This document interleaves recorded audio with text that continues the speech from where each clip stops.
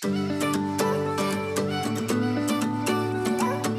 are falconers that go around and usually there may be some wineries that have their own, but often they'll work with falconers who come onto their property and basically run the falcon so that the falcons scare away the birds.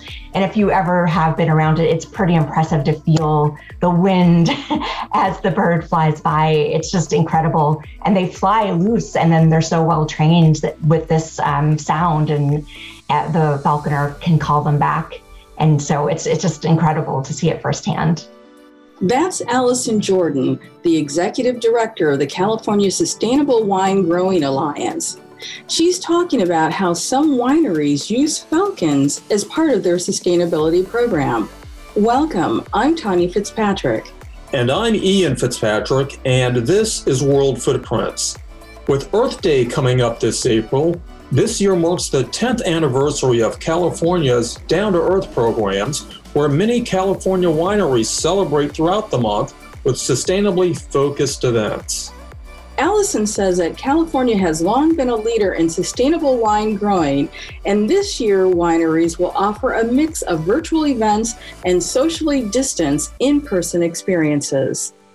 Our sustainability efforts go back really decades, and this is really a way to celebrate the state's global leadership in sustainable wine growing. And wineries are offering special fun and educational activities so you can actually learn about sustainable practices on the ground. Certainly there will be more virtual tours than ever, and that's actually a great way, or virtual events in general, and that's a great way for wine lovers from all over the world really to have a chance to visit in a virtual way, California. So I think it's actually a really exciting time, but also we're seeing, depending on the county, that wine regions really are opening up. Often it's still outdoor seating, but in some ways you can get even more special attention, actually meet the winemaker or have some other really wonderful experience outside. And of course, safety is forefront in everyone's minds. There's a lot of things that we have to do, and wineries are going above and beyond to ensure safety. Speaking of how the wineries are going above and beyond, they've had a pivot too, as so many have because of COVID. How have the wineries and kind of the vanguard of the people leading the industry, how they taken to having to do some of these things and perhaps building different kinds of connections with customers? And again, I think when you try to look for silver linings during this really difficult time, one thing that I really saw happen was wineries stepping up and learning about the whole digital world, where maybe some of them had dabbled in it a bit, but really coming up to speed, advancing probably 10 years in the last 12 months. And that's exciting because, again, that reach can continue on after COVID ends. And of course, we always love welcoming people to wine regions, but to be able to have those experiences where, again, you might get to meet, actually talk with people that you otherwise might not normally have access to. So I think it's actually a really interesting opportunity. There's certainly more wine sales electronically over the internet. So people are kind of coming up to speed on e-commerce. And then, of course, our retail partners have been so important during this time. But we have seen, again, people really adapting to outdoors and making some really special experiences as well. So wineries have had to adjust because of COVID. But California also experienced devastating fires last year. During the past wildfires, there was minimal damage to vineyards, and in part because vineyards act as a fire break. So I believe there were roughly 20 wineries that were directly impacted. And of course, our heart goes out to those who were. That's, a hugely challenging issue. And some of them maybe just lost certain buildings, so they're rebuilding and it's fine, but others maybe were more impacted and that's going to be a longer term recovery. But there are definitely resources available. And one of the first things we did after the wildfires was have a webinar so we could educate wineries and vineyards about what resources were available. So I think that the recovery is going to be something ongoing. Interestingly, we're also very engaged with a number of coalitions on wildfire prevention now. So changing government policies, getting additional resources, basically ensuring that we're doing everything we can to prevent wildfires in the future. And we've also done some work within the California Sustainable Wine Growing Alliance to develop educational tools about wildfire preparedness. So again, you have defensible space, some of the basic information that you might know about even your own home, but really just trying to ensure that damage is minimized as much as possible into the future. With so much of wine culture, being focused on tasting, when we bring up issues like climate change and the environment, what are you hearing from consumers with respect to what's important to them and why these issues matter to them when they are also searching for great wine?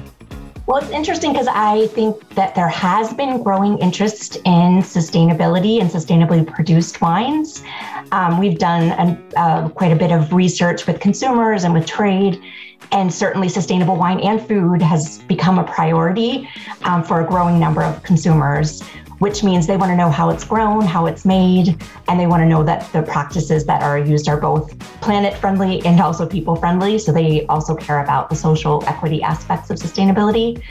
And I think, again, because now 80% of all of California wine is made in a certified winery, with roughly a half of all of our acres certified California Sustainable Wine Growing or Lodi Rules, Napa Green, SIP certified. Because of that, I think we're really well positioned to meet that marketplace interest. Now, with respect to some of those efforts in sustainability and getting that story out and getting the industry moving in that direction, how much of a challenge has it been to get winemakers, some of whom have been around for hundreds of years, to get them to change and perhaps adopt practices that may not have been at the forefront of their minds? I think it's been one of those fascinating things to see the level of conversation really elevate over the last almost 2 decades that I've been involved. It truly has become part of the fabric of how we do business, both on the vineyard side as well as in the wineries. And I think more and more people understand there are multiple benefits. So yes, market interest is one of the things, but actually the early drivers were more on needing to demonstrate that we are good community and environmental stewards. So these programs can help enhance the credibility of that claim and making sure that people understand all the many ways that we are environmentally friendly and socially responsible. Even though the California Code is strict, the benefits to the environment, wildlife, and a business's bottom line make it worth implementing. If you think about some of the business benefits, if you are more efficient and you can reduce your inputs, you're reducing cost. If you're reducing energy, for instance, not only are you reducing the cost of energy, and if you're turning to alternative energy, as another example, you can really reduce your electricity bills, but also you're reducing greenhouse gas emissions. So I think people are starting to see the connections, and that makes it sort of this lens where you can evaluate every decision that you're making. The California Code is, as I mentioned, the centerpiece of both our educational efforts and certification. And it has over 200 criteria that address everything from how your vineyard is established to soil management, soil health, to energy and water use efficiency, and air and water quality, sustainably preferred purchasing, all of these ways that you can think about what am I bringing into the vineyard or winery? What are my suppliers? Sustainability efforts, and then also thinking about the broader ecosystem. So thinking about, can I manage for wildlife habitat, and can I also be sequestering carbon in the forest lands around my property, often owned by wineries as well. So there's so much that can be done. And then importantly, there are the human aspects of sustainability. So both on the employer-employee relationships, but also within the community. And I think for those reasons, like water being so important in California, some of the practices related to climate change adaptation, so important And then labor being so important. So really wanting to make sure we're treating people with respect and have a high quality of life and are contributing to our communities. You're listening to the award-winning World Footprints podcast with Ian and Tanya Fitzpatrick. World Footprints connects you to the world through powerful storytelling that uncovers the full narrative of our cultural and human experiences. Discover the world through stories at worldfootprints.com and make sure to subscribe to the World Footprints newsletter for compelling and exclusive content. Wendell Berry reminds us that the earth is what we all have in common. Here's more of our conversation with Allison Jordan from the California Sustainable Wine Growing Alliance. For the socially conscious traveler out there, is there a vineyard that is kind of the poster child for sustainability? Or can you say? I have to be impartial because that's my position. But I will say that there are a number of ways to find wineries that are doing this. So if you would like to sort of see where to go for California Wine Down to Earth Month, you can go to discovercaliforniawines.com. And there you can also find wineries that are using sustainable practices or that are certified. And then also we are going to be launching a new certified sustainable wines website. It's called californiasustainablewine.com. And people can go there to find certified wines, wineries, and vineyards. Having done falconry before, we were excited to learn about the role that falcons are playing in the wine producing process. There are a number of wineries really up and down the state that are using falcons. And what they do is they actually scare away birds that love to chomp on those sweet, juicy grapes. And so it's a way to basically scare away those starlings so that they are not eating our very valuable crop. And so there are falconers that go around and usually there may be some wineries that have their own, but often they'll work with falconers who come onto their property and basically run the falcon so that the falcons scare away the birds. And if you ever have been around it, it's pretty impressive to feel the wind as the bird flies by. It's just incredible. And they fly loose and then they're so well trained with this sound, and the falconer can call them back. And so it's just incredible to see it firsthand. Yeah. And so do any of the falconers allow visitors to experience them? I've been at wineries where the falconers have been there and they've allowed visitors to experience it up close. So I've had that privilege for sure, but I would say that that's something else to look at the discovercaliforniawines.com website and check out the Down to Earth events to see if that's one of the offerings that may be available. I haven't heard of anyone who's doing a specific tour yet, but it's a really enjoyable experience.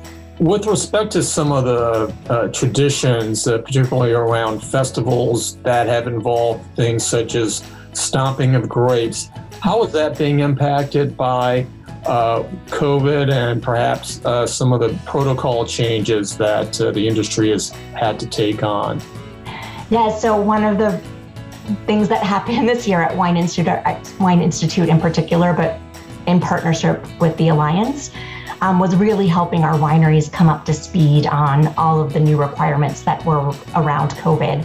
So very early on, getting involved as things closed down, what does that mean? What's allowed, what activities are still allowed and what's not allowed? Making sure that the government agencies understood the wine industry so that all of it made sense. And then also making sure that we had protocols in place for safety. So first that was on employees, and then we also developed protocols around tasting rooms and, basically activities that involve consumers.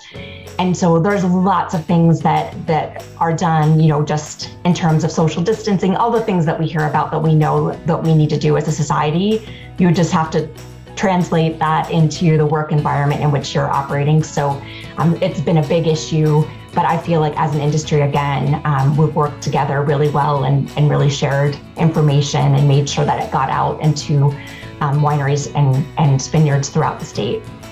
As you've heard, Allison is very passionate about sustainable wine growing. but it's serendipitous how she discovered her heart's work. I feel so fortunate. I've had the pleasure of working with the state's wine growers for the past 20 years almost. And I got there in a funny way, first working for an environmental nonprofit organization. And in my role there, I was taking a group of leaders from government, business, and the nonprofit sector from California to New Zealand to look at how they were managing environmental issues and environmental policy. And while I was there, I met a now colleague from Wine Institute who was telling me about this new California Code of Sustainable Wine Growing that was being developed, a really comprehensive guide and evaluation tool for California vineyards and wineries. And I knew that there were all kinds of stakeholders involved, and I saw a lot of opportunity and was really interested and excited by it. So fast forward a number of years later, I was in graduate school at UC Berkeley getting my master's in public policy. And I remembered Wine Institute and COG had been working on this code. So I got in touch and I was able to intern to consult for the project the second year of graduate school. And then it led to a full-time position right after, and really help grow not just this code, which was really, really important. It's still the centerpiece of our educational and certification programs, but really to make sure it was a program and it really took root and now is being so broadly embraced by the California wine industry. So it really has been a privilege. Interestingly, my birthday is also April 22nd, Earth Day. So I think I was destined for a career in sustainability. Generally, we ask our guests who they would love to sit next to on a long-haul flight. But Allison reminded me that long-haul flights aren't sustainable. So I asked her about the first person who comes to mind that she would love to take a long hike with. So the first person who came to mind is Huey Johnson, who actually is a former boss of mine who just passed away in his 80s. And really a world-renowned environmentalist who lives here in Marin County, where I'm from. And every time I'm hiking in this beautiful place with all these preserved wildlands, I can thank him because he had the foresight and the perseverance and the courage to protect these beautiful places. And so, again, lifelong environmentalist. He was one of the founders of the Trust for Public Land, first director of the Nature Conservancy west of the Mississippi, and someone who really also promoted women and people of color throughout his career.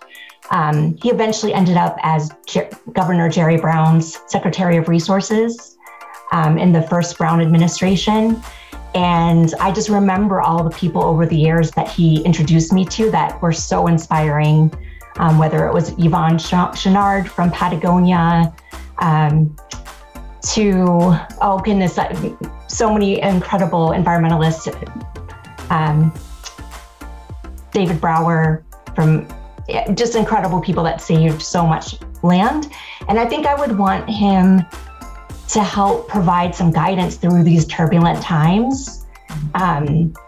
It makes me really sad because we all weren't able to gather to remember him other than via Zoom. And I'm looking forward to the time when we can all get together because it'll bring together this incredible group of people from all chapters of his life and some of mine.